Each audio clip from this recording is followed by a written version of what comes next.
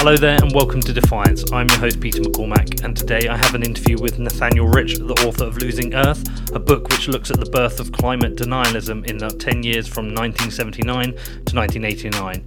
Where the world had reached scientific and political consensus on the causes and solution for climate change, including the scientists at ExxonMobil, the oil and gas industry's efforts to thwart policy change through misinformation, propaganda and political influence ultimately led to inaction. Now, I've been diving into the world of climate denialism this week, sharing thoughts on Twitter and following the evidence and sentiment of those who are in disagreement as to whether climate change is real, caused by humans, and the scale of the risk. I've been referred to blogs and YouTube channels by people I can only compare to as Alan Crumweed, the blogger in the Steven Soderbergh film Contagion, non-experts who are piecing together bits of information to create a narrative to suit a climate denial agenda. Most of the scientists or papers I've also been referred to with a little research lead back to funding from lobbyists connected to the oil and gas industry and their misinformation campaign. It is certainly confusing, and there are certainly loud and passionate voices who believe that climate change is either a hoax or a tactic for the government to exert control and raise taxes. But the scientists I have spoken to are in agreement. Climate change is real, it is caused by humans, and inaction may lead to severe consequences for both humans and biodiversity.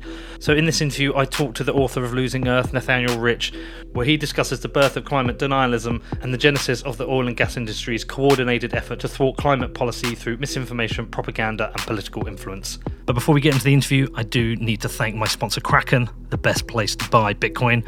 Consistently rated the best and most secure cryptocurrency exchange, Kraken puts the power in your hands to buy, sell and trade Bitcoin. Are you a Bitcoiner? If not, and you would like to learn more about Bitcoin, then please do check out my other show, What Bitcoin Did, which Kraken also sponsors. Bitcoin is a decentralized peer-to-peer digital currency without any central authority. By not having any controlling party required to validate transactions, Bitcoin is both trustless and permissionless. It is an opt-out of government fuckery. And as Edward Snowden said, Bitcoin is freedom. Find out more at kraken.com, which is kraken.com. Also, if you are enjoying Defiance and you want to support the show, there's a number of things you can do. You can leave me a review on iTunes and subscribe to the show. You can follow me on social media at Peter McCormack, and you can share it out with your friends and family. The reason why we fight is to draw attention to issues and to fix it. Resilient, resolute, defiant in the face of impossible odds. We are in the beginning of a mass extinction, and all you can talk about is money. Hundreds of protesters turned out singing Glory to Hong Kong, an anthem of defiance. Hi Nathaniel, how are you? Good, great to talk to you. Yeah, great to talk to you again, and thanks for coming on the show. And great to read your book, fantastic piece of work about a whole part of history I didn't really know about, and it's made for a very interesting week for me, which we'll get into.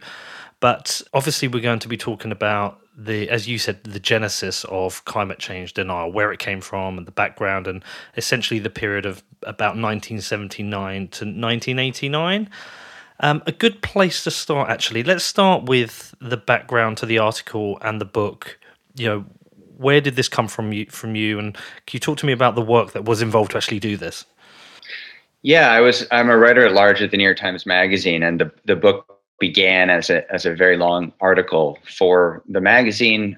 I was asked by my editors if I wanted to write a single issue length article. It was the second time the Times Magazine had done this, had dedicated the entire issue to a single story, and they wanted to do it about climate change. And so it was something I felt that if I were to take on this responsibility and to write a piece that would be, given this level of prominence, that I'd better do something that hadn't been done before, tell a part of the story that wasn't known and tell it in a different way. And in fact, I felt there was a huge opportunity to do so. I had felt a real frustration with the literature up to that point on climate change. I felt like there was a lot of good reporting on, the science, on the technological progress or lack thereof, on oil and gas industries, corruption of the politics,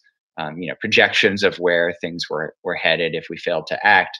What I felt was not very well known was how we got to this point, how we let it get to this point of real desperation on an issue that is an existential one for our civilization. I also felt that the literature hadn't done it, that serious writers hadn't done a good job of asking some of what feels to me the deeper or sort of more central questions that this crisis raises, which is to say, how does our knowledge of this impending disaster, slow motion disaster, change the way that we think about our own lives, the way we think about our own future, the way we think about the decisions we make every day, minor and major in our lives, and I felt like some of these larger questions, more sort of philosophical questions, had also been unexplored. So all of that led me to tell this story that has largely been forgotten, of a decade, 1979 to 1989. After the point of scientific consensus, when you have the first efforts by a handful of people to move the problem from scientific journals to the realm of political action. And it's also the first time that people start to, and the characters I write about, start to think about what will this problem mean for them in very personal, intimate terms. So that's how I settled on this idea of a narrative piece following these major players who tried to solve this problem before it was too late. And so it's a story of this period, and it's they actually came very close by the end of the period, 1989, to what was seen at the time as a global solution, only to fail at the last moment. So it's a tragedy at its core, the story. But I felt that it was one that had to be told, and one that was not only unknown, but I think our ignorance of this early history has informed a lot of the problems we've faced ever since. And how much work was involved? Like, how long did this take? How much work was involved in the research? How difficult was it to speak to certain people and kind of irk out the truth from people? What was involved in doing this? Well, I set aside about 9 months for it, and I figured it would be a lot of research and a lot of work. It ended up being far more than I had anticipated or really budgeted. I ended up spending about a year and a half to 2 years working on the piece, and then I spent more time expanding it into a book. I interviewed more than 100 people who were involved in the science and the politics and the activism during the time I wrote about. I visited archives all over the country, presidential archives, academic archives. Spent a lot of time at the National Archives in DC, and then I had to just read a tremendous amount of material, a lot of newspaper, contemporaneous newspaper reporting, academic, a ton of academic writing, scientific writing, and personal papers. So it was an enormous. It was a long process, but one that was I couldn't have possibly begun to write it if I didn't do that level of research and speak to that many people, because I felt that in order to tell the story well, I not only had to tell it accurately, of course, but I had to tell it with a heightened level of detail, because after all, it's a narrative piece. It's written, like a novel. And so in order to tell a story in that way, it's not enough to know, when things happened and what happened, but you have to be able to describe, people's voices, people's behavior, the setting, the clothes, even the clothes people wore, that, so I needed a heightened level of detail for the story to work. So that imposed a sort of higher level of rigor on the kind of research I did. And then the other thing is that people's memories of even 30 years ago were just not as good as I expected. Of course, now it sort of makes sense, but moments that are of enormous historical significance today, 40 years later, at the time, were not necessarily, significant to those involved. So, trying to get people to remember a meeting they attended 35 years ago and to remember the meeting in great detail is, very tricky. And so that just took a lot more time than I had anticipated. Were there people who wouldn't talk to you, who didn't want to talk about it? And sometimes did you have to consider the answers of certain people, and maybe you'd have to fact check a bit more, or people were perhaps skewing history a little bit? It's a good question. And what was striking to me was actually the opposite, was that everybody basically spoke to me. I spoke to people at the highest levels of the oil and gas industry at the time. And what I had working in my favor, that a journalist who's writing about, the story today, writing about whatever's happening at Exxon or BP today, the advantage that they don't have is that the people I was speaking to are retired for the most part. They've moved on to other jobs. One of my best sources, who is essentially the head of the American Petroleum Institute's environmental section, sort of a misnomer, but responsible for the oil and gas industry's messaging on environmental issues, has now rebranded himself as a kind of green consultant to corporations and sees himself as an environmentalist, which I didn't challenge him on, because it was irrelevant. But so these people they're happy to share their secrets, or they were proud of the role they played. Some of these more nefarious figures, or I should say, people who played what seems today a more nefarious role in this history, in the creation of denialism, either defend what they did, or are proud of what they did, as in the case of John Sununu, Chief of Staff to George H.W. Bush, who spoke to me at great length, is a major figure in the story. He's very defiant to this day about his views and the actions he took at the time to thwart a global treaty. So there was what I couldn't get was, which I would have loved to have gotten, was into the archives of Exxon or American Petroleum Institute, or BP. Anyone who's currently in the industry was not going to participate. But ultimately, there wasn't much from the period that I wanted that I couldn't get through other avenues. Right. Okay. Well, look, it was fascinating, and sometimes when I'm about to do an interview on a quite emotive or divisive subject, I kind of have this methodology, which I'm not even sure of the ethics of it itself, but I did it with regards to guns, and I tend to kind of throw myself in, but take a very firm position one side, and usually the side I feel like I'm on, and try and provoke response, because it does a couple of things for me. It unleashes an army of researchers, an army of researchers who want to tell me all the facts that are referring to their kind of arguments.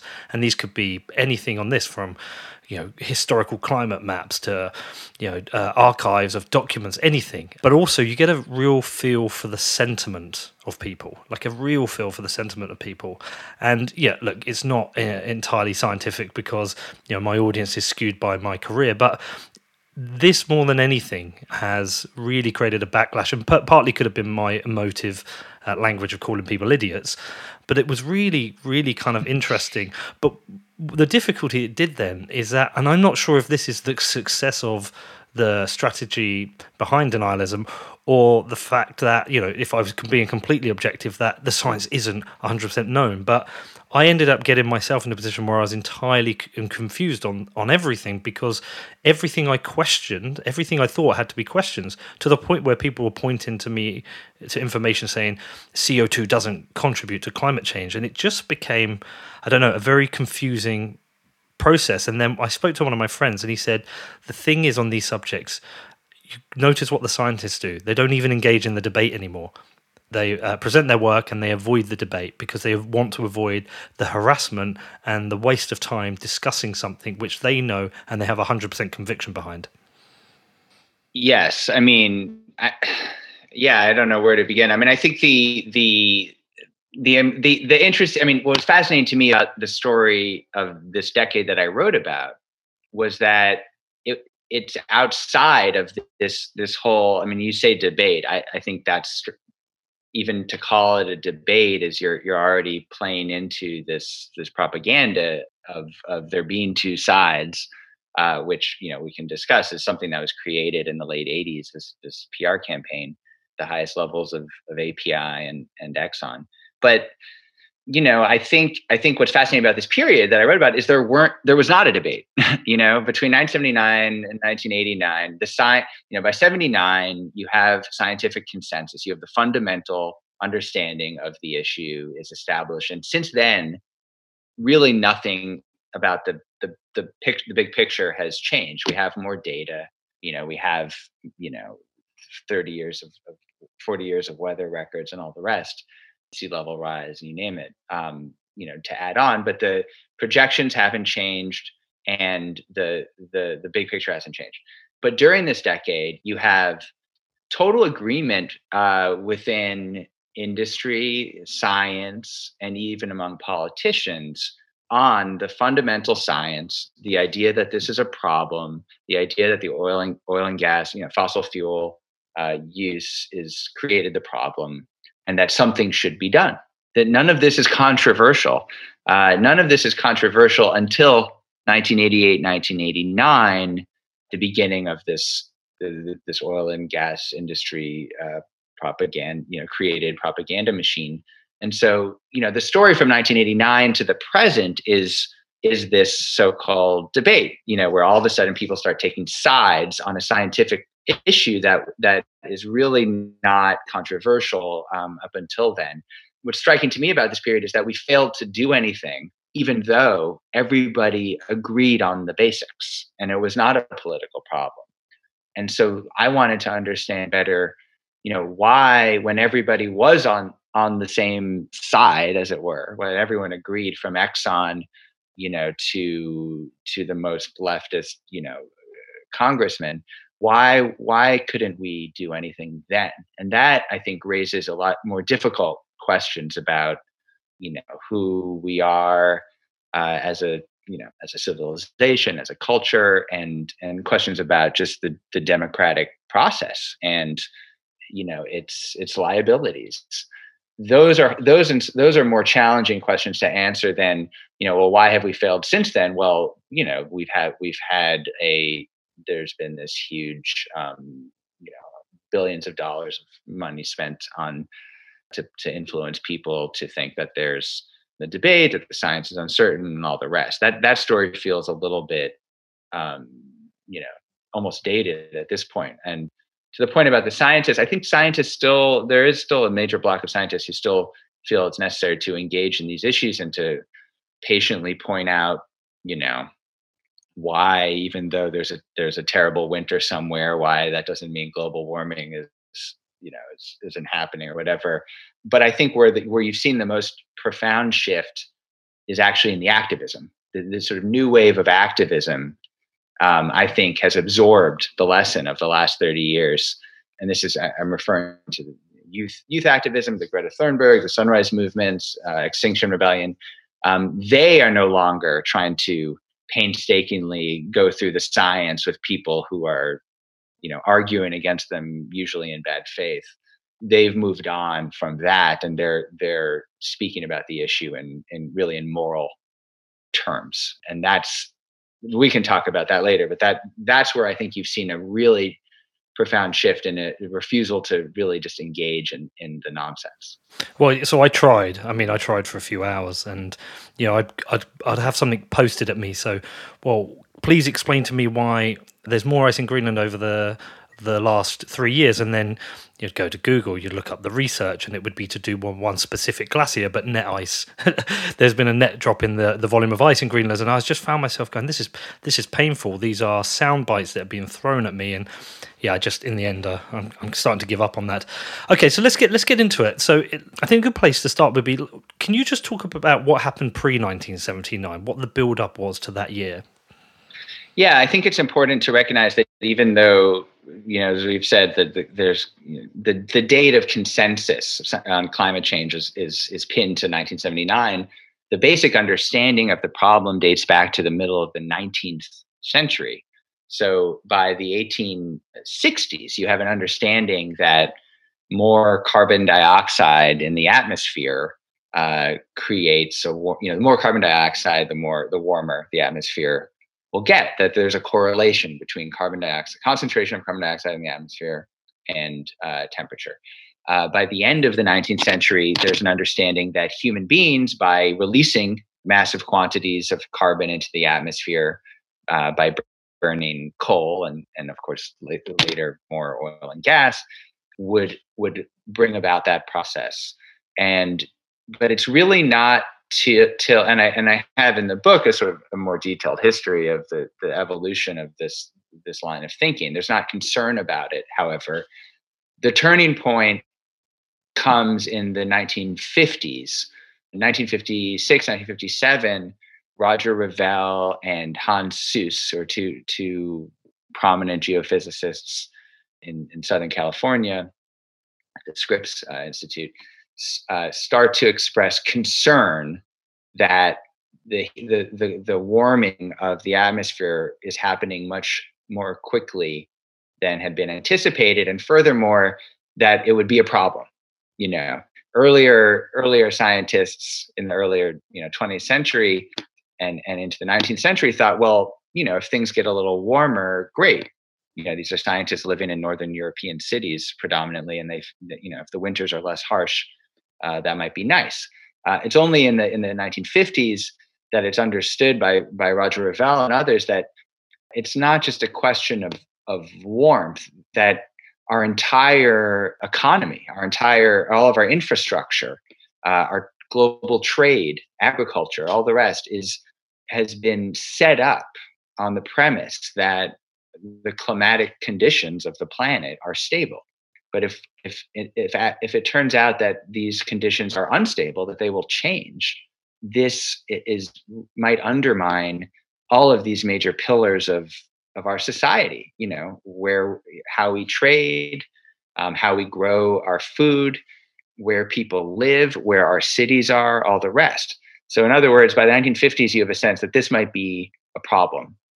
It's not until the late 70s, however, that scientists are able to more precisely predict, by using climate models, these basically early computer programs, more predict in greater detail how much warming will happen in how many years, and more precisely what will be the repercussions of that.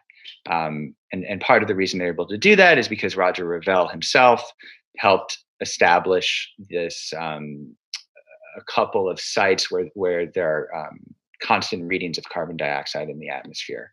At the top of Mauna Loa in Hawaii is the famous one. Since then we've had like a Geiger counter, just a read on exactly how much carbon is in the atmosphere. So the data got a lot better, and after 20 years of this, they were able essentially to do the math and realize that these changes were happening far more quickly than had been anticipated, and that the repercussions were terrifying. And a lot of this began during the Jimmy Carter era, right? Yes. So you have a series of meetings and reports in 70, 77, 78, 79, and this is during Carter's term. Yeah, so the reason I point that out is because it started during a Democratic term and then flipped through to obviously the Reagan and Bush eras, which are Republican terms. And the reason I bring that up, which is quite interesting, is that a lot of this felt politicized. And the reason I kind of identify with that is going back to my Twitter methodology, my broken Twitter methodology, is the number of accusations that came. So a lot of people started calling me a Democrat, and I had to point out that I'm actually British. And I also had to point out that I've only ever voted Conservative, which was quite an interesting thing.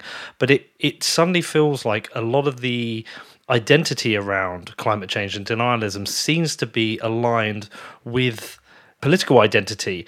Did you find find that was a common point of reference through your research? Well, it's certainly true that the issue's become politicized, and it's become politicized on a left-right axis in the U.S. in the last 30 years. I mean, you have John McCain running on cap and trade in 2008. That's basically the last time. Of course, his running mate Sarah Palin was opposed and climate denialist, and so that's basically the last time that a Republican at the national level has, taken a stand for some kind of climate policy. But what's fascinating about the period that I wrote about is that there is no such split. That you have, some of the people who are calling and working the hardest for major climate policy during the 1980s are Republicans. They're Republican senators, Republican members of Congress. You have and people at lower levels as well. You have the head of George H.W. Bush's EPA, William Riley, is one of the strongest proponents of a treaty at the end of the decade. And of course, you have George H.W. Bush himself in 1988 running for president and making climate change one of the major issues of the campaign. When he goes, there's this famous speech he gives in Boston Harbor, where he positions himself in today's terms, we would say, to the left of his opponent, Michael Dukakis, the Democrat, saying that he's going to be the environmental president, that he's going to solve global warming. He said, those of you who think we can't solve the greenhouse effect haven't heard about the White House effect. And when I'm in the White House, we will solve this thing. So it's not a left-right issue. There are divides between the parties during this period, of course, on environmental issues, on environmental regulation. Reagan comes out, especially at the beginning of his first term, deeply anti-regulatory, tries to, thinks about trying to, close the EPA. Is a disaster environmentally, but climate change and global warming isn't seen as part of, it's not included in that. He doesn't. In fact, at the end of his second term, after the negotiation of the Montreal Protocol, which is the big ozone treaty, his people say, the signing, they say, our next, his head of his EPA, Lee Thomas, says, the next time we get together, we're going to do this kind of a treaty for global warming. And I have the exact language in the book, but he says, we're going to get back together and do this for global warming. And so it's global warming, and this problem is not seen as on a right-left axis. And I think that's in some ways was one of the hardest things for contemporary readers, especially in the US, to understand, because it's, there's no such thing anymore as at least at the national level, as a Republican who cares about this issue or even acknowledges it. But, if you look back in 1988, you have major legislation introduced in Congress by Republicans that is, more ambitious than what's today being proposed by the Green New Deal. So it does take some work to wrap one's mind around that, to see how the party has changed, or at least how it's eliminated this faction from its ranks. Interesting. Okay, so let's go back to the February 1979, the first World Climate Conference in Geneva. Can you talk to me about the build-up to that conference, and also just talk a little bit about the key players, Rafe Pomerantz, Gordon MacDonald, and Charney's report, because I think that's a really interesting build-up to that. And actually, when you're reading the story, one of the things I noted myself, I was like, this is like a historical novel. So I did appreciate the work you'd put into that, and I found myself being almost trying to ignore the truth of what eventually is going to happen, because you come in with a lot of hope. Yeah, and there is a tremendous amount of hope. There were a series of major international meetings in Europe, actually, in the 1970s, and I don't get into this in great detail in the book, but that meetings that set the groundwork for what would later come, essentially meetings with scientists from various different disciplines there's no such thing as a climate scientist at the time. There were, and that was part of the problem. There were, geophysicists who studied, there are people who studied the atmosphere, people who studied the oceans, people who studied agriculture, and so on. But they didn't always communicate with each other. They were a bit siloed. But you have the emergence of these symposiums and conferences through the 70s, with an intensification at the end of the decade to try to grapple with climate change. And there's, at first it's a relatively small group of people, from different countries and different disciplines, but they tend to meet each other at the same meetings.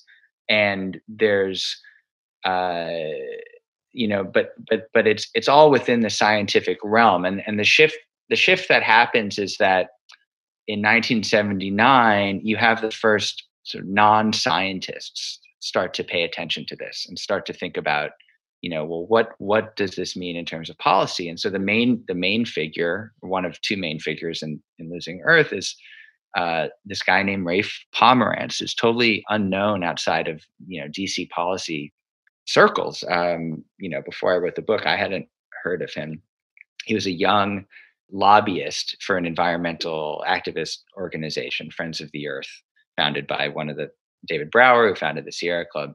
And he was someone who worked on air pollution issues during the 70s, the amendments to the Clean Air Act, which of course was a Richard Nixon law. And he was reading a technical report about coal when he read in passing this mention of essentially global warming. The idea that by continuing to burn coal, we were dumping enormous amounts of carbon into the atmosphere, and that it would have major, destabilizing effects on society. And he couldn't really believe that he didn't trust his own reading of it. He figured that if anyone should have heard of this problem, it would be him. He's in the inner circles of sort of DC, Washington policy around air pollution.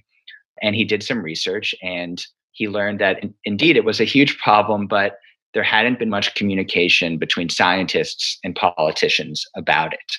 And so he did what I think many of us in his position, or what I like to think I would do, at least on my better days, would be, he basically went around to try to tell people what was going on. He was uniquely positioned to be able, he had access to everyone at the highest levels of the Carter administration. And he started to go around telling people about this problem, figuring that surely once powerful people, once the people who ran government understood that this was a threat, that they would take some common sense measures to try to combat it. And in this process, he had this it was a very strange sort of comedic sidekick pair of him and Gordon MacDonald, who was at the time essentially the chief scientist for the CIA. And he was right at the apex of where DC politics and scientific establishment, and he had a long history working for every U.S. president, going back to Kennedy, and he himself had become very alarmed by the problem. And so the two of them, this young environmental activist and this older seasoned physicist and intelligence officer, made the rounds in Capitol Hill, giving this sort of lecture course about global warming in the spring of '79, ultimately, speaking to Carter's own, chief science advisor, Frank Press, and they made their presentations, and they figured, well, surely this will do the trick. And of course, the first disillusionment is that, people listen to what they have to say. They don't challenge it, but nothing actually gets done. Wow. Okay. And then how did we get to the point of George Harney's report? So out of one of those meetings, out of the meeting with where Pomerantz and MacDonald give this presentation to Frank Press, Press asks the National Academy of Sciences, which is this august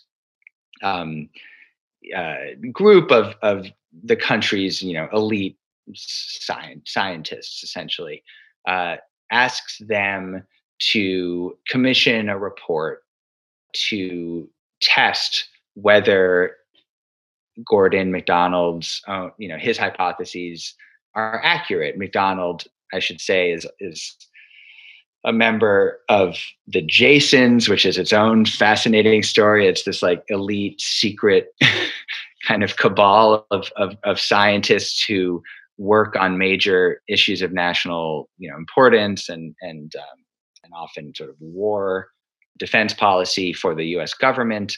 Donald with the Jasons they've already published their own secret report on global warming, and so the idea is that the National Academy of Sciences will convene this all-star group of scientists, geophysicists, nine or so people, to review all of the data, to review the Jason's report, to review the historical studies about global warming, and come to some conclusion about whether these predictions are accurate. And essentially, that's exactly what they do. They nail down, in 50 years, if there's no action, the world will warm by approximately 3 degrees centigrade plus or minus 1.5 degrees is the sort of prosaic result. But essentially what it does is it confirms the consensus that we're headed towards disaster.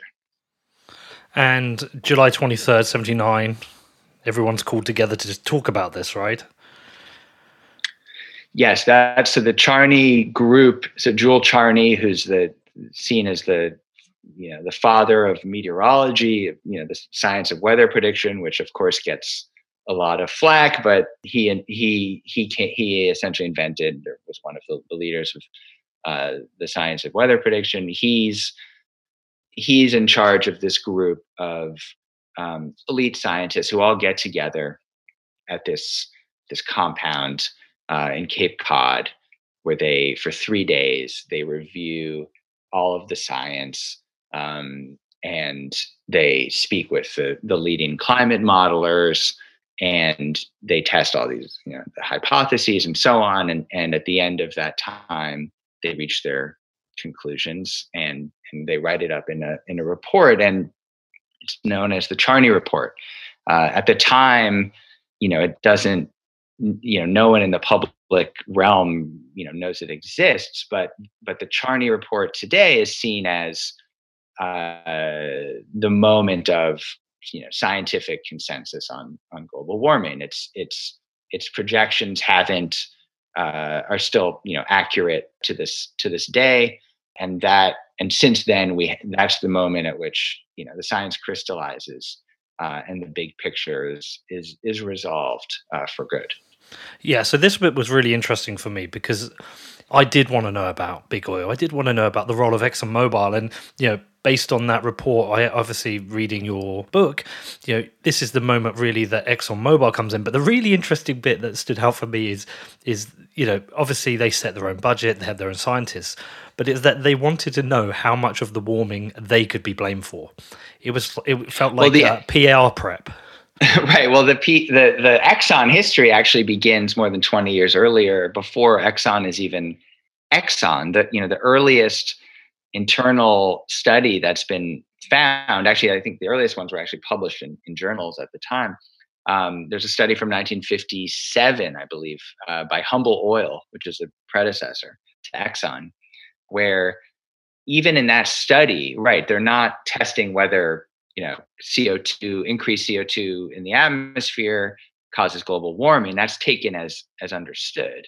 What they're testing in 1957 is to what degree is this increased concentration of carbon dioxide in the atmosphere, does it come from Exxon, basically, from fossil fuel companies? And they confirm, even then, that yes, the lion's share of CO2 in the atmosphere, of increased CO2 in the atmosphere over historic levels, is coming from the burning of coal and oil and gas. Yeah, it was really interesting, this bit. And senior researcher Henry Shaw. So I've written down the quote: "It behooves us to start a very aggressive defense program because there is a good probability that legislation affecting our business will be passed."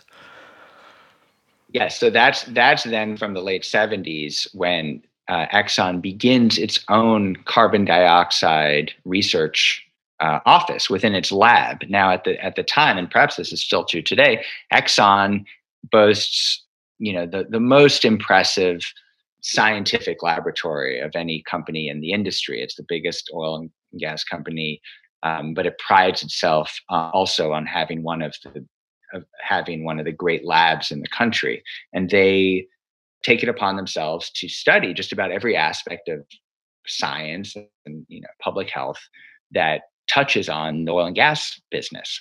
And so they have been following the carbon dioxide problem, as I said, going back to the 50s. There are studies over the years from Exxon and other oil and gas entities. But by 1977, 78, they form a dedicated unit to the greenhouse effect, and it's run by someone named Henry Shaw.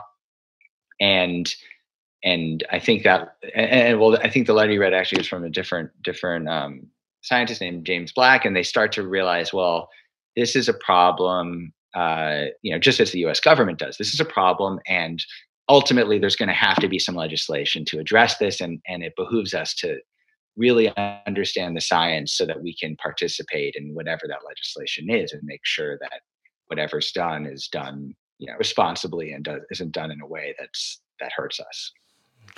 So as I mentioned, like at this point, reading it like a novel, reading it, following the story, trying not to know what's coming, I still felt like this is a lot of hope here. There's a lot of interest.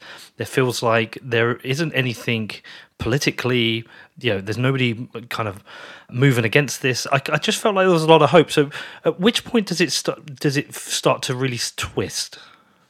Yeah, I think there's several phases. I mean, I think the first frustration comes in the waning days of the Carter administration, when there's a scene from this meeting that I found, and I discovered a transcript, incredibly. This is one of those really lucky moments as a researcher, a reporter that you need for a book like this, where I came across these transcripts of a meeting that nobody really remembers or knows to have existed, which was the first efforts by Congress to develop legislation on climate change. The Congress, through this sort of special committee on air pollution, which considered it, as part of its mandate, the carbon dioxide question, gathered a group of 20 or so experts on this question to get together at this bizarre sort of hotel in Florida on the Gulf of Mexico, this kind of pleasure palace that had been, visited by, people like Al Capone or, the F. Scott Fitzgeralds going back for decades.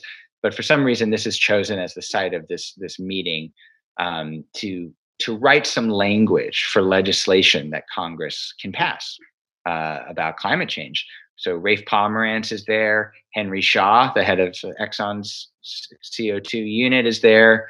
A bunch of academics, some congressmen, and scientists and so on, all get together, as well as some philosophers, which is sort of interesting and forward thinking, actually, of the congressional committee at the time. And they get together for a couple of days to try to develop some language for laws that could be introduced.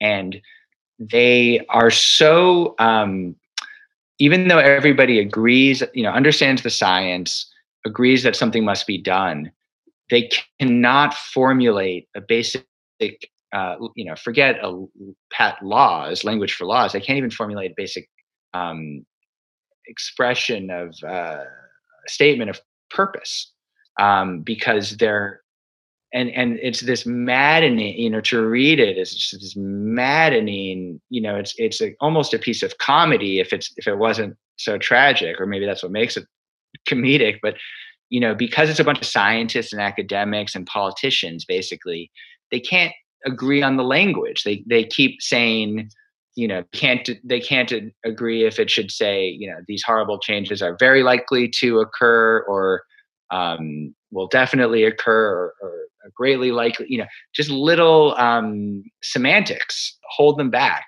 And it gets to the point where Rafe Pomerantz basically throws up his arms in disgust, and others at the meeting are reduced to tears, basically, at the frustration of it. And they end up leaving the meeting without anything really to show for it, because everybody has objections. Yeah. What are they fighting over, though? What's the why can't they reach some consensus on language? Who's causing the breaking point? Well, there's the combination of things. There's a certain, there is and this is a problem you see over and over again with climate changes. There's a real reluctance by scientists to make statements without qualifications, especially statements about projections of any kind. And this is sort of the scientific method. Even the IPCC reports are impossible to read, because they're just sort of defaced with all of these qualifications of, this is highly likely to occur. This is, high certainty of likelihood, or moderate likelihood to occur. No one will just out and out make bold statements. And that is, you have that factor. And then you also have the understanding that if they are to make bold statements, then some really bold solutions are required, which would cause, massive changes and reforms to the way we consume energy, right? So, to make it a little bit simpler, we're talking about if by burning oil and coal and gas, we're going to destabilize, our economy, our politics, all the rest, well, then we have to stop burning oil, coal, and gas. But in 1979, 1980, there's not a lot of appetite to say, all right, we're going to stop, producing energy in these ways, in these cheap methods, and we're going to have to shift to technologies that at that point are relatively nascent, like solar and wind and hydroelectric and all the rest. So, they can see what's required, but they can't bring themselves to demand this in 1979 and 1980. And so instead they kind of run in circles. They say, well, we can't say we're going to stop burning coal, but then they say, well, if we don't do that, we're headed towards disaster. So we need to say something. And they basically get into these rhetorical circles and loops where nothing actually gets done, because they're afraid to, or reluctant to, really call for the remedy that's required. Wow. Okay. So from there, we go into the Reagan era, and as you said, he came in and he didn't seem to want to care about anything too much to do with the environment. You'd have to remind me, but something to do with coal. Did he want to increase production of coal, and he wanted to close down one unit? Massively increase coal production. He wanted to open up public lands for just extraction of coal and oil and gas. Yes, he wanted, he put industry people. It makes some of Trump's, putting this sort of fox in charge of the henhouse operations. It's that all over again, or it's the original version of that. Putting oil and gas guys in charge of every regulatory agency. So the environmental movement, people like Rafe Pomerantz, are forced to abandon their efforts on CO2, because they now desperately are just trying to protect the gains they've made in environmental and regulatory policy over the last number of decades. Reagan's really trying to undo just about every kind of environmental protection, going back to the Teddy Roosevelt administration. It was also quite interesting in that era to see Al Gore start to appear, because obviously we know in more recent times he's taken a very strong position on climate change, including his, I think it's 2 films now, but it was just very interesting to see him, understand, because I don't know the early stories, I don't know the early records, I only know, the recent history of Al Gore, but to see this has actually been something he's been passionate about now for, 30 odd years. Well, 40 well, I maybe. think it's right. And what was striking to me, and I interviewed him, but I also interviewed chief of staff at the time. He came to the issue, yes, it was something he was interested in. He took a class taught by Roger Revelle, sort of the godfather of this climate science, basically. He took as an undergrad at Harvard. That's where he became aware of the issue. However, his idea of taking this on as a political issue was not really, my sense at least, is from my interviews and the research, was that it wasn't out of some kind of great environmentalism necessarily. There was a sense of political opportunism. He was a second or third term junior congressman from Tennessee. His father was a famous senator, but he was just making his name. Of course, his father also had gone on to work for a coal company, which he still doesn't really talk about. But Gore, it's an indication of where the issue stood politically, that Gore made the calculation that this was a political winner, because there was nobody could be against trying to save the planet. Basically, this was an apolitical issue that he felt he could make his name on. That if he that he created essentially his own subcommittee, that he could have hearings on carbon dioxide in 1981. So he has some of the first hearings in Congress on the issue, but and during those hearings, the Republican members of his committee are just as strong as he is in trying to call for some kind of action to be taken.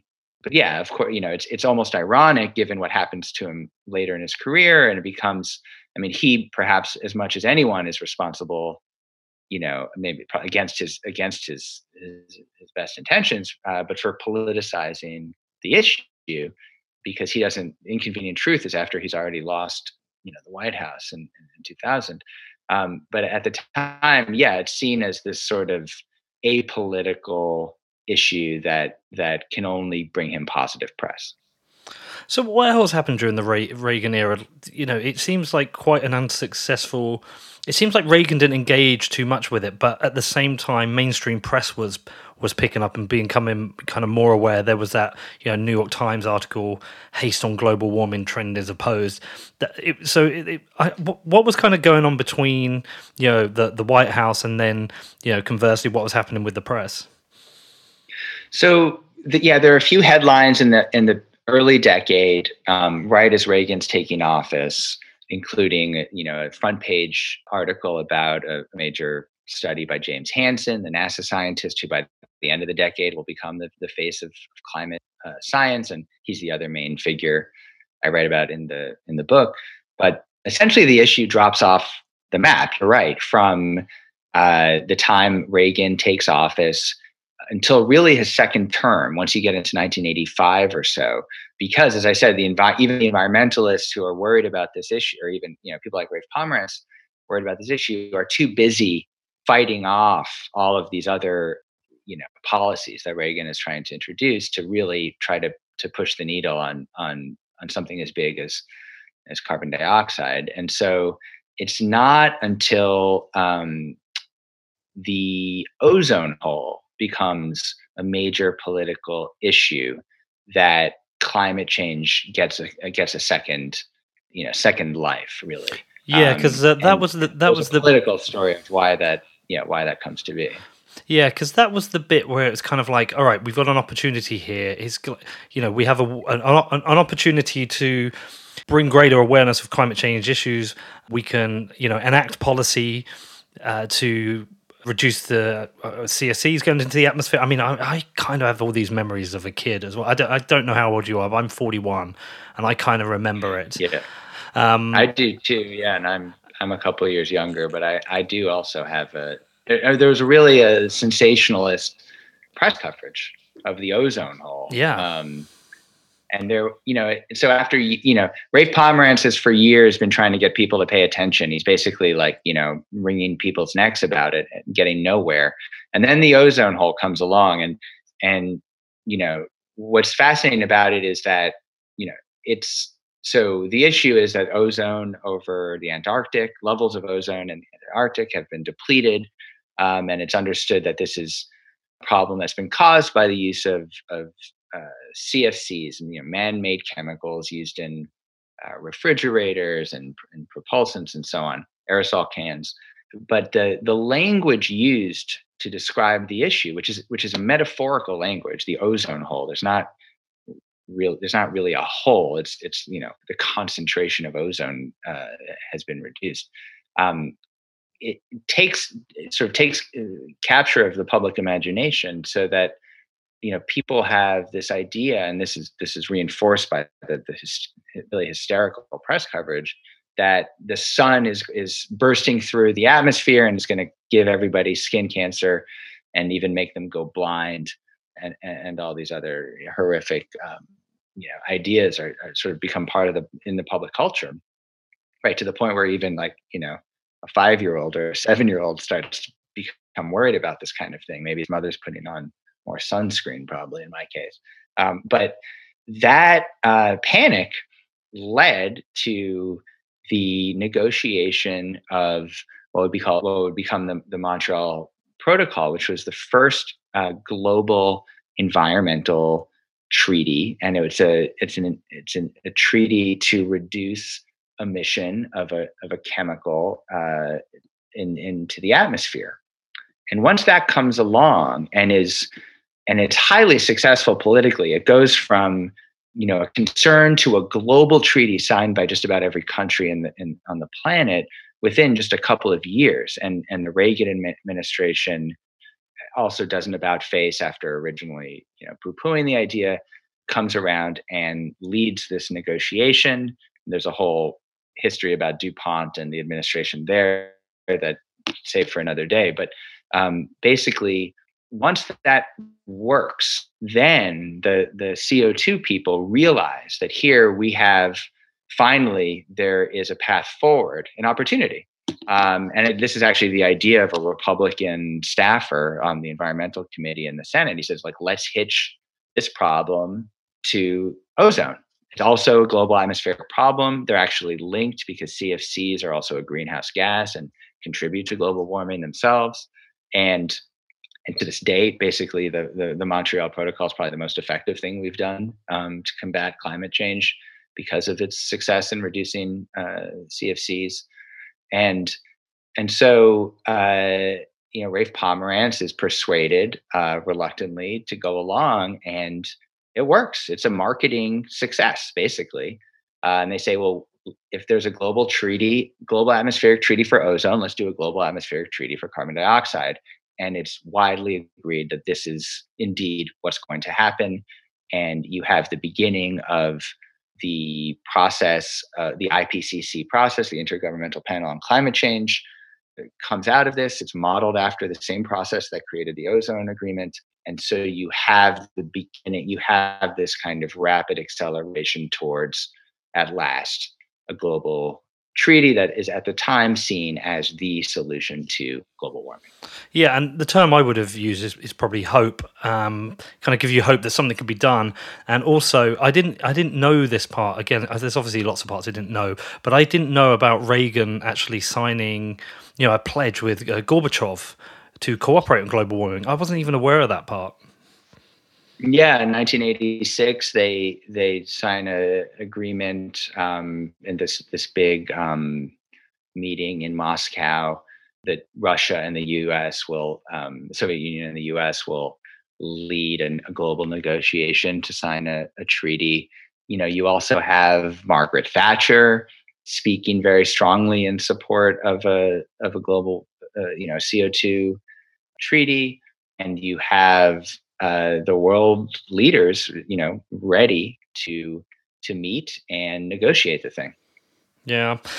One of the standout moments for me reading through it as well, because I was looking for the real moments of denial, like the movement to denialism, like what were the kickers, where were the bits that really kind of stood out? And the bit you've already mentioned Hansen, but his testimony with regards to White House interference, and then the process they went through to try and stop that happening was like really super interesting. Yeah, I mean, particularly as even at this stage, industry is not fighting it yet. They are monitoring the situation, but there's no voices in industry, starting from 85, 86 with the Ozone Treaty, really until the summer of 1988, when it really breaks out as a sort of not only a major national issue as well as a global issue. You still have industry kind of participating in these processes. They're still, they're attending the symposia. They're talking about, the issue as something of concern and something that the industry will help to be part of a solution and all of the rest. But once you start to get real legislation, and once you start to have real meetings by nations, diplomats talking about, what exactly is this treaty going to look like? How will it be enforced? What measures exactly will take place? That's when people in the oil and gas industry start to say, well, listen, we need to actually develop some kind of policy on this. What is our approach going to be? What's our line going to be? And what should we be pushing for?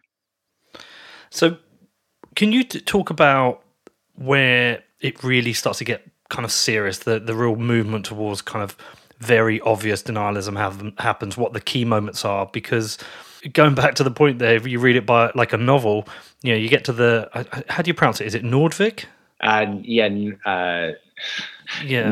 I just had it. It's funny. Yeah, there's just a TV crew from the Netherlands came. They did a special on the 30th anniversary, and they said Nordwijk. Yes. So Nordwijk. Yeah. So so what happened in Nordwijk? It's like when you mentioned it's a tragedy. I didn't think of it as a tragedy until you said it, but it totally is, because that was the moment I got to it and I was just like, oh. And I think the reason my heart sunk is I just felt so sorry for everyone involved. It was just such a disappointment. It's like, we're done. We're not going to achieve anything. What were the key things that led up to that, and the kind of the key points of kind of like establishing this denialism? Right. Well, what's important to understand is that there is a political failure, which is at this conference that you mentioned in Nordwijk, which is the first meeting of high level ministers, environmental ministers, first high level diplomatic meeting to ratify the basic outline of a treaty, a global treaty, as part of this UN IPCC process. And there's the failure at Nordwijk, which we can get into why that occurs, and it's largely because the U.S.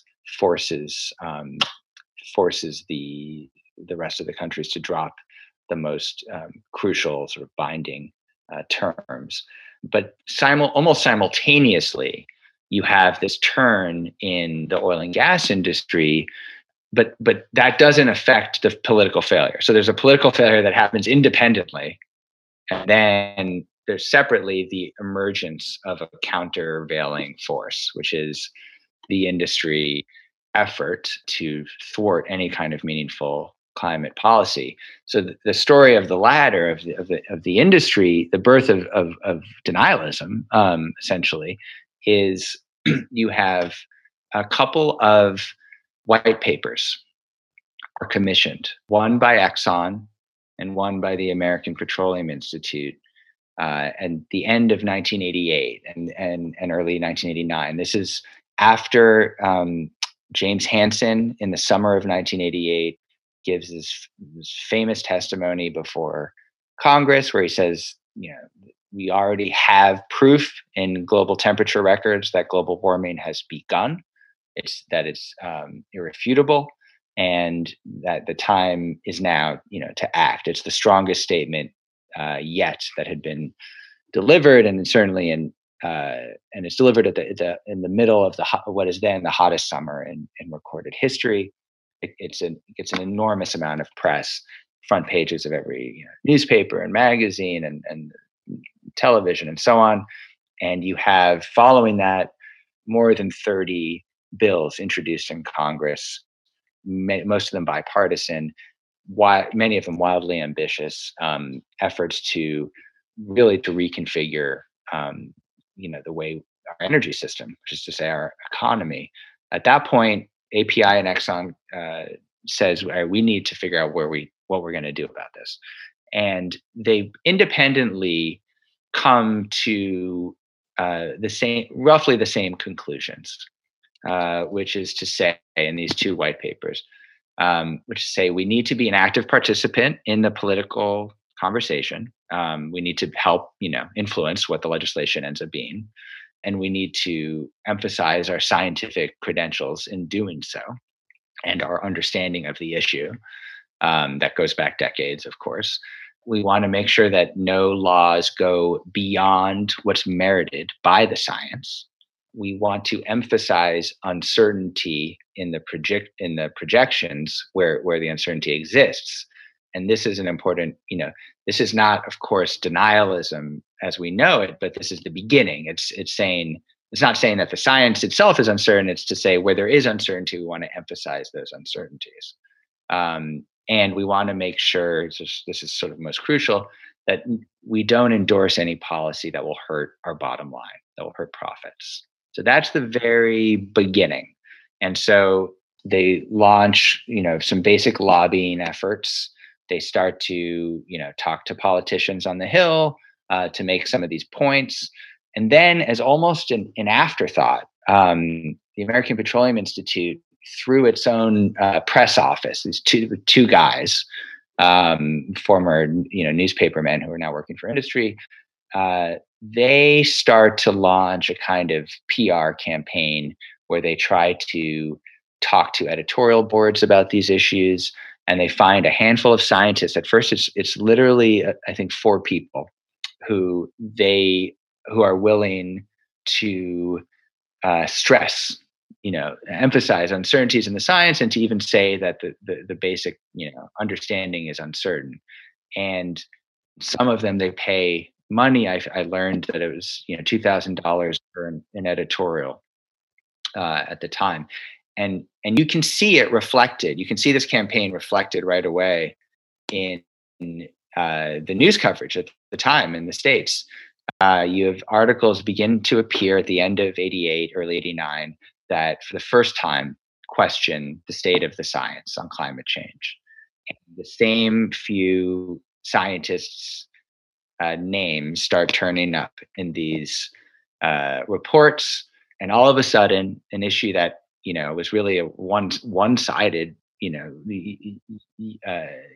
unanimous, sense of concern and anxiety about how to solve this problem, all of a sudden has two sides. There's some scientists saying that maybe this is overblown, and this ends up being enormously effective for the goals of industry. And you start to get these major headlines saying, is this all overblown? And what ends up happening over that year and in the years that follow is that they realize that this press campaign is enough, that it's so successful and changes is so effective in shaping the public narrative that it essentially becomes the entire, of course they still lobby and all the rest and give money, but it becomes the main animating operation by the industry is to sow doubt. And they keep, over the years, then they keep pushing the rhetorical line of what they're claiming further and further until you ultimately get into this sort of bizarre sort of funhouse world of climate denialism, where all of a sudden the science that had been understood for more than a century becomes a matter of conjecture and debate. Did you look into how much alignment there was between the strategy of the oil and gas industry and big tobacco? Because most of my research seems to say there's some alignment, but Was this coincidental, or do you think people were actually looking at what big tobacco had done and achieved? It's not coincidental. They actually used the same PR firm, one of the major PR firms used by that was hired by the API, and the API is sort of shadow climate organization. Were the big tobacco PR company. So it's literally the same people. But it's also not a strategy that they had. It's not just tobacco and global warming. It's essentially the approach they took on every environmental and health concern that faced the industry. It's always to emphasize uncertainty, cast doubt, question the authorities. By the time, thanks to the success of big tobacco and the pioneering of these strategies, this was endemic already. This was something they tried whenever there was concerns about, benzene or acid rain, or for that matter, the CFCs and DuPont, before they came about and realized they could make a lot of money by making the replacement chemicals for CFCs after the ozone treaty. It was the same exact strategy they used. It's manufacturing of doubt. This is the subject of Naomi Oreskes' book on the various industries and the success of this public relations strategy. So it's not a coincidence at all. What's striking is how much success they were able to have when it came to global warming. They tried the same thing with the health effects of benzene inhalation, say, but it was not as wildly successful as it was in this issue, and I think there are a number of reasons for that we could go into. But this is the basic playbook. Although with climate, it's gone much farther and to much sort of wilder extremes.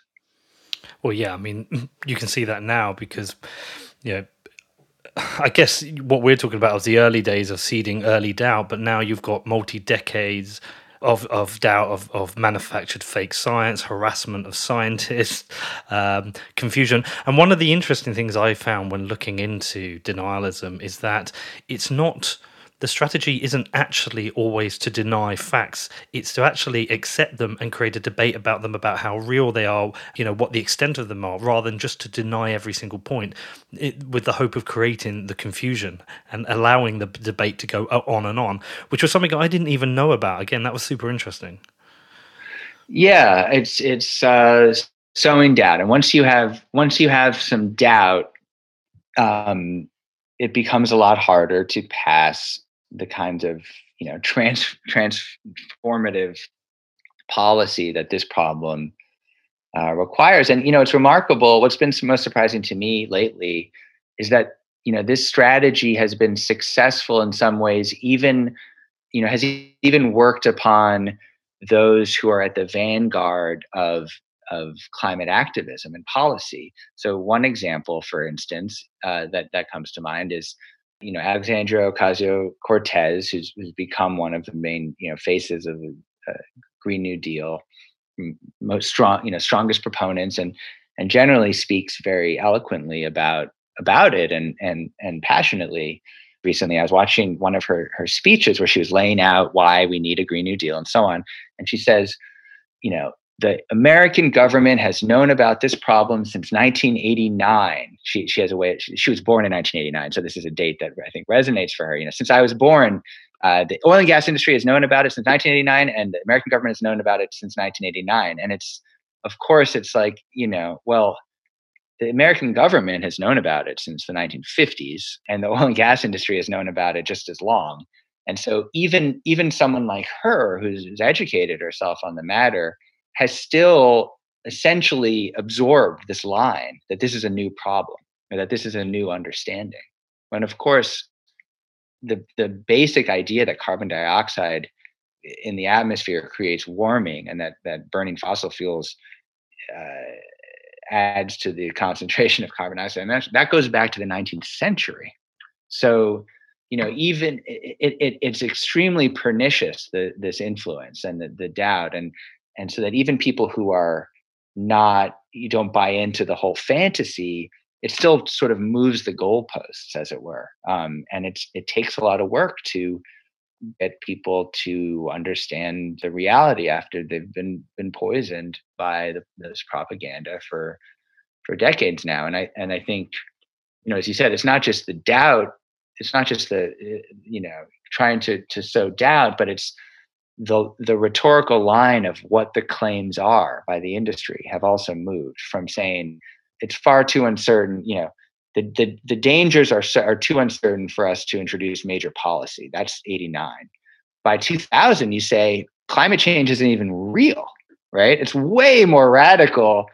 It's like going from saying like, I'm not going to think of the most elegant example off the top of my head, but saying, affirmative action policies won't work for these reasons, to saying there's no such thing as racism. It's like it's so radical intellectually to go, you're moving back beyond, forget the 1980s. You're going back, you're denying the science that's been established and was in textbooks going back to the 1950s, if not earlier than that. And that's the incredible, that tells you how successful this has.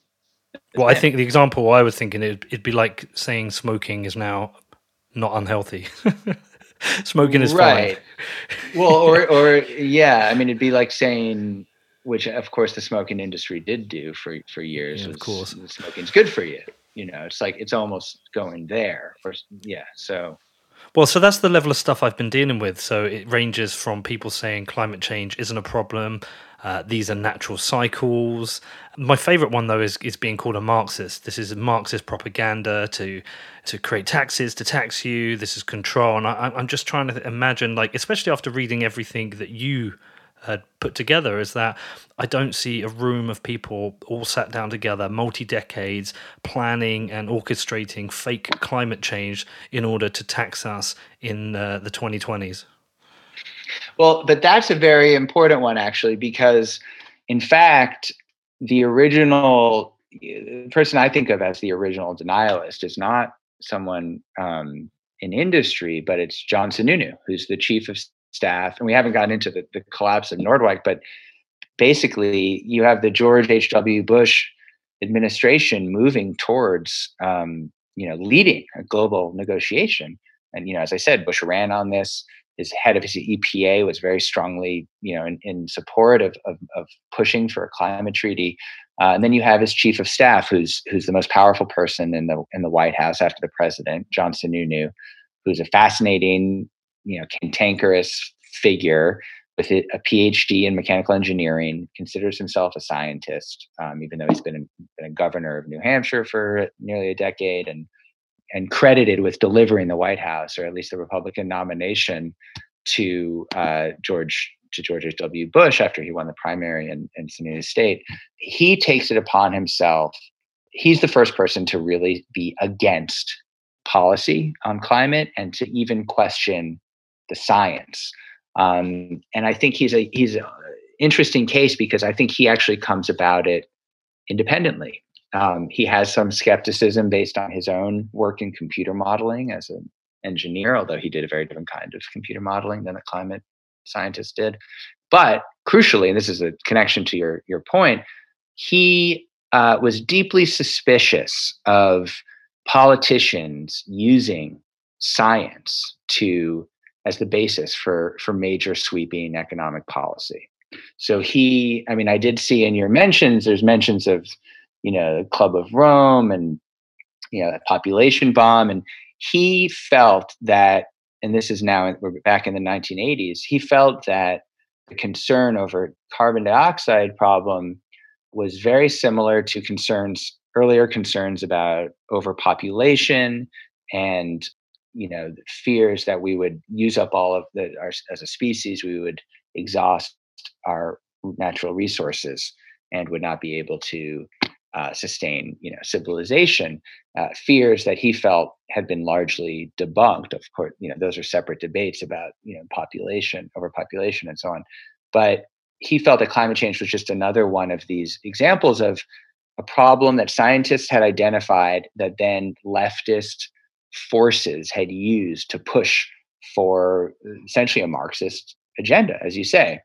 And I think so, some combination of his sort of scientific skepticism and his this really conspiratorial thinking about these shadowy leftist global forces using science to tax people or to destroy economic growth were responsible for him coming out very forcefully against climate policy, and he's just about single-handedly, I learned in my reporting, was able to thwart the negotiation for the first IPCC treaty, and which, in retrospect, I think you could argue persuasively was the closest we've come to a solution. So that whole view that this is a kind of leftist trick does date back, and I think even predates the industry's efforts to sow doubt.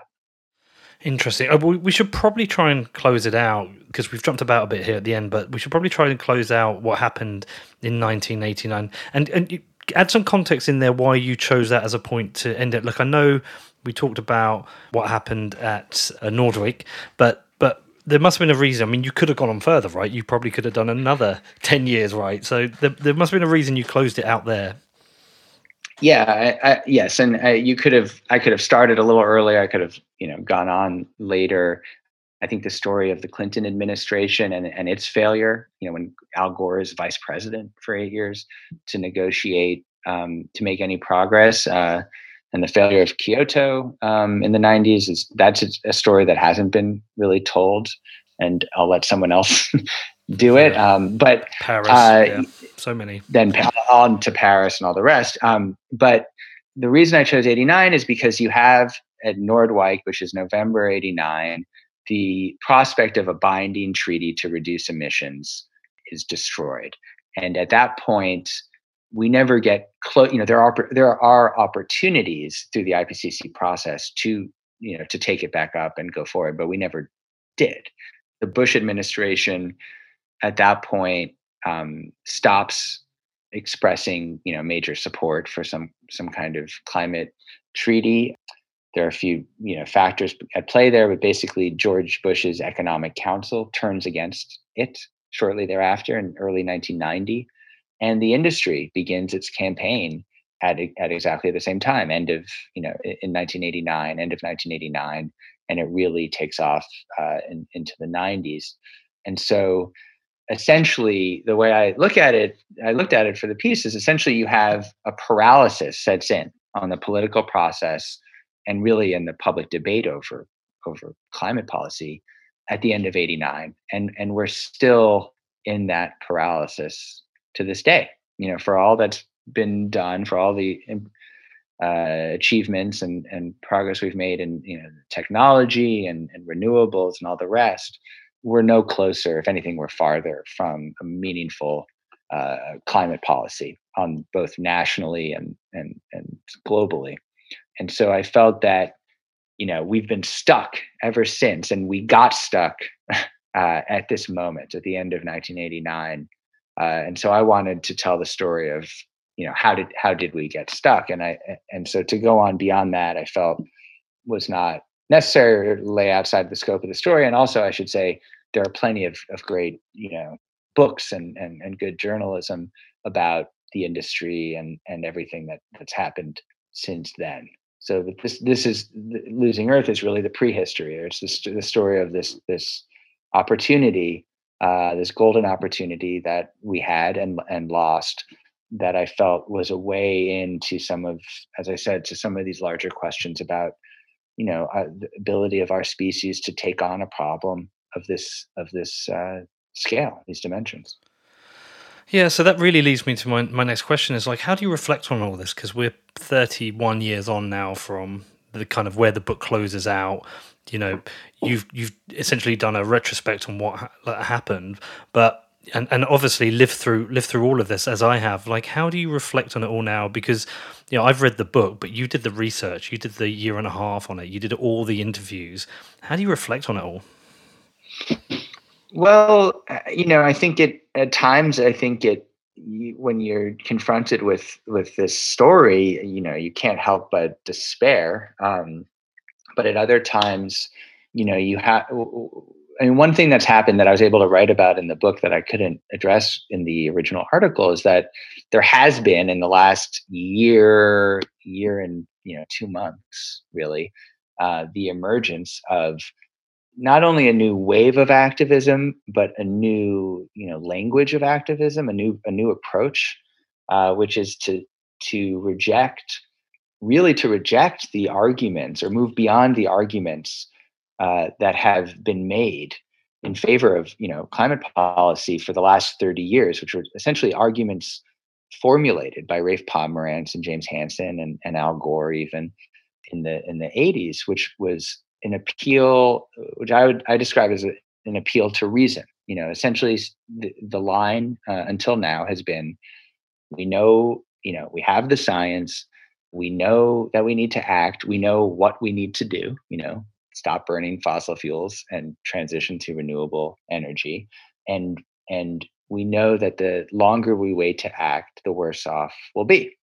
So it's essentially making an appeal to rationality. Here are the facts. We know what to do. Let's do it. You see this from Rafe Pomerantz in 1979. You see it from James Hansen in 1980. You see it, into Inconvenient Truths from Al Gore 25 years later. Maybe the pitch of the message becomes increasingly, high pitched, I guess, or hysterical. This is crazy. We're stupid not to act. This is insane that we haven't acted. That kind of thing. But what the new message is to say, no longer, that's not the emphasis anymore. Of course, Greta Thunberg would say it's stupid not to act, of course, or any activist would. But the language is now a moral language. They're saying, it's wrong not to act. That they say things like, addressed to world leaders, economic leaders, your neglect of this problem is stealing our future away from us, is killing people, is killing us, is destroying our hopes of having children or families. And I think even sort of more important, sort of at a higher level, is to say our failure to act is undermining our most fundamental, is a betrayal of our most fundamental values, and the values on which our democracies and really our civilization stand, which is to say, if you care about equality, if you care about freedom, if you care about doing the right thing, any form of injustice bothers you, you have to act, because climate change exacerbates just about every form of injustice we have in our society. It oppresses the oppressed. The people who are already victimized by our systems of economic systems, our government systems, are will bear the brunt of the changes that are coming. Poor people, people of color.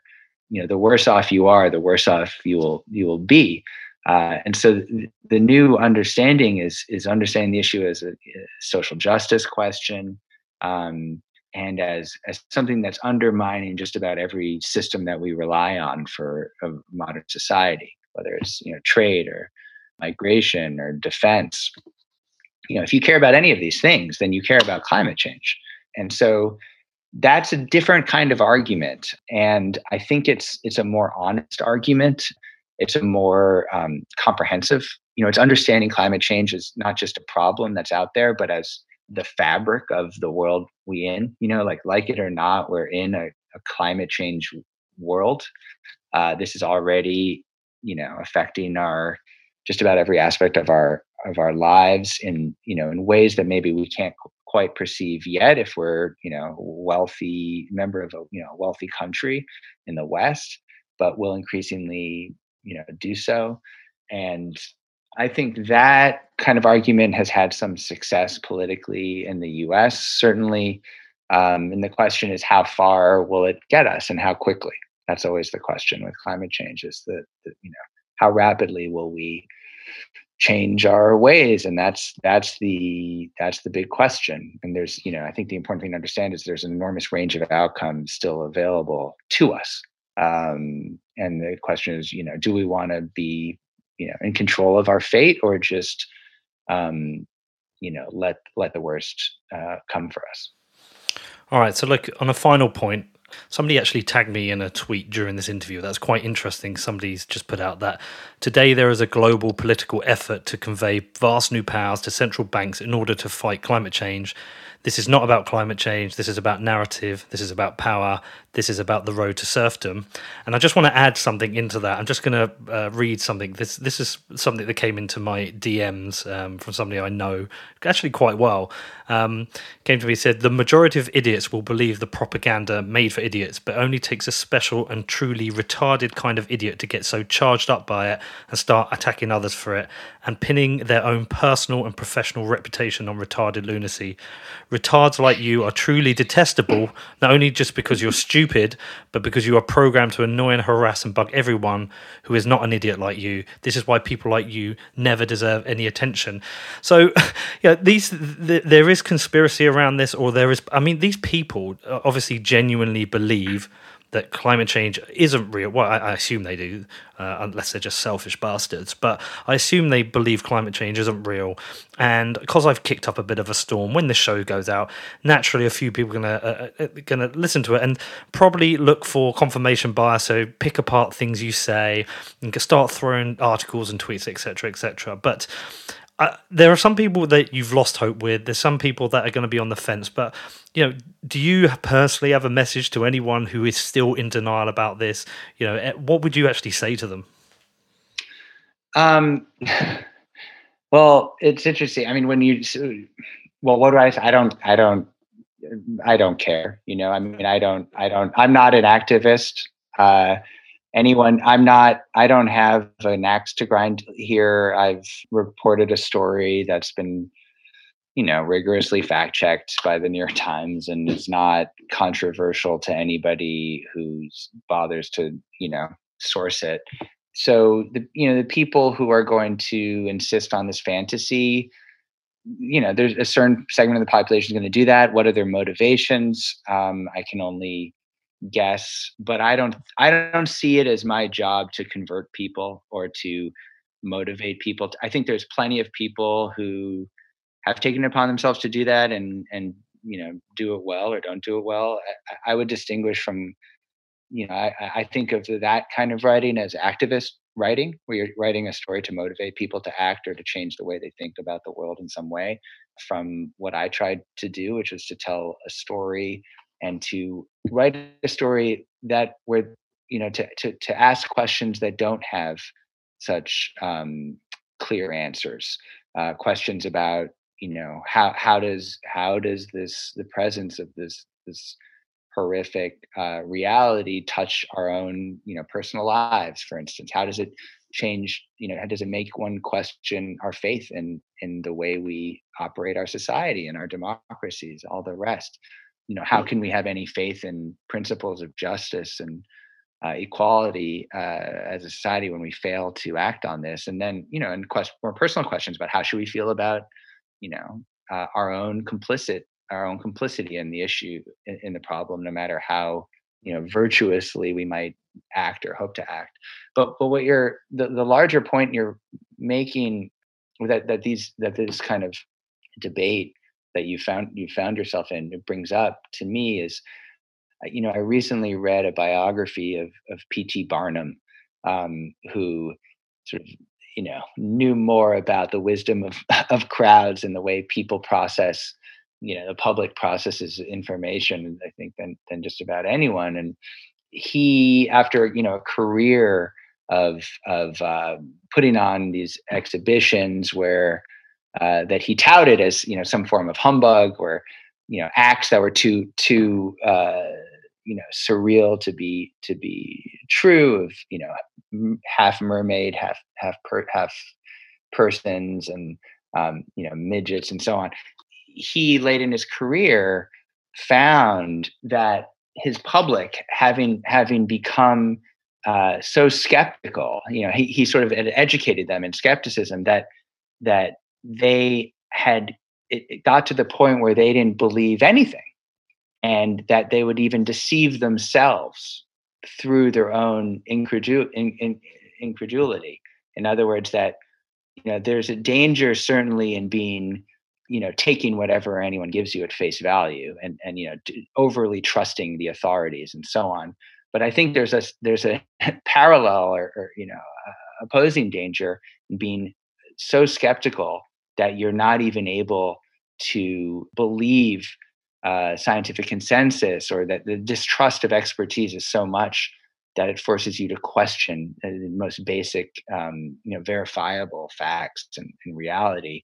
I think that is its own danger, and I think that's a danger that we've gotten into as a society, where and it's a danger that corporations capitalize on and institutions capitalize. That if you question everything, then of course you have to question something like climate change, no matter how much evidence that you're given to support it. And so that for me is sort of the greater fear, is that people have become so hardened that they even can delude themselves, and that is what I worry about as being sort of the most pernicious aspect of it, a fear, or a sort of violent response to facts, where you assume there's conspiracy wherever you're looking. Well, I think that's a good place to end then. So again, thanks for your time. Really appreciate it. You've given me another big chunk of your time, and I'm looking forward to getting this out. You deserve to obviously tell people how to find the book, how to follow your work. Well, thank you. I appreciate your having me on, and I really enjoyed speaking with you again.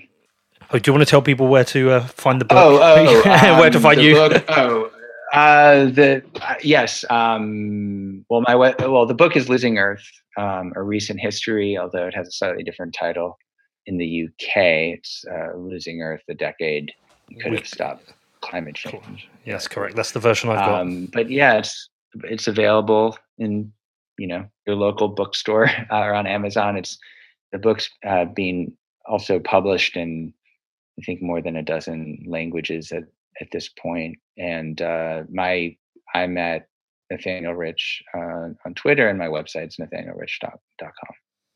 Fantastic. Well, listen, I appreciate your time, appreciate everything you've done with this, and good luck for the future. I mean, I've got no idea if there's going to be a part 2 in this story that you're going to write.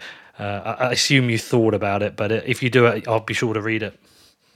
Oh, thanks. I feel that I've said my piece on this particular part of it now, but certainly it's raised some larger questions, I think, that I will continue to pursue. And I feel like in some ways, if you're going to write about the world today in any fashion, then you're writing about climate change, even if it's not the explicit subject of the piece. That it's part of it's part of the world we live in now, and once you see it, I don't think you can unsee it.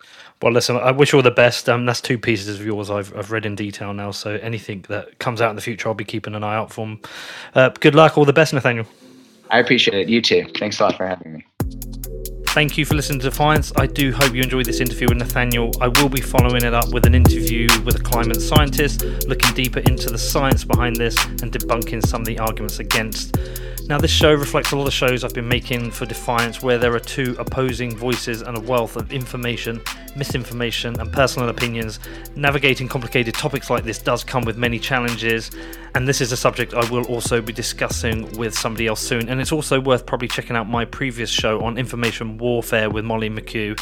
Anyway, look, thanks to Nathaniel for coming on the show. If anyone has any feedback, do please feel free to get in touch. My email address is peter@defiance.news. I also recorded another show with Nathaniel for my other podcast, What Bitcoin Did, looking into the mysterious disappearance of Quadriga CX CEO. It's probably worth checking out if you enjoyed this one with Nathaniel. Also, I need to say a big thanks to my sponsor Kraken, the best place to buy Bitcoin, consistently rated the best and most secure cryptocurrency exchange. Kraken puts the power in your hands to buy, sell and trade Bitcoin. Find out more at kraken.com.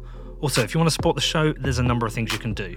Please leave me a review on iTunes and subscribe to the show, follow the show on social media, or share it out with your friends and family. If you have any questions about the show, then please feel free to email me on peter@defiance.news.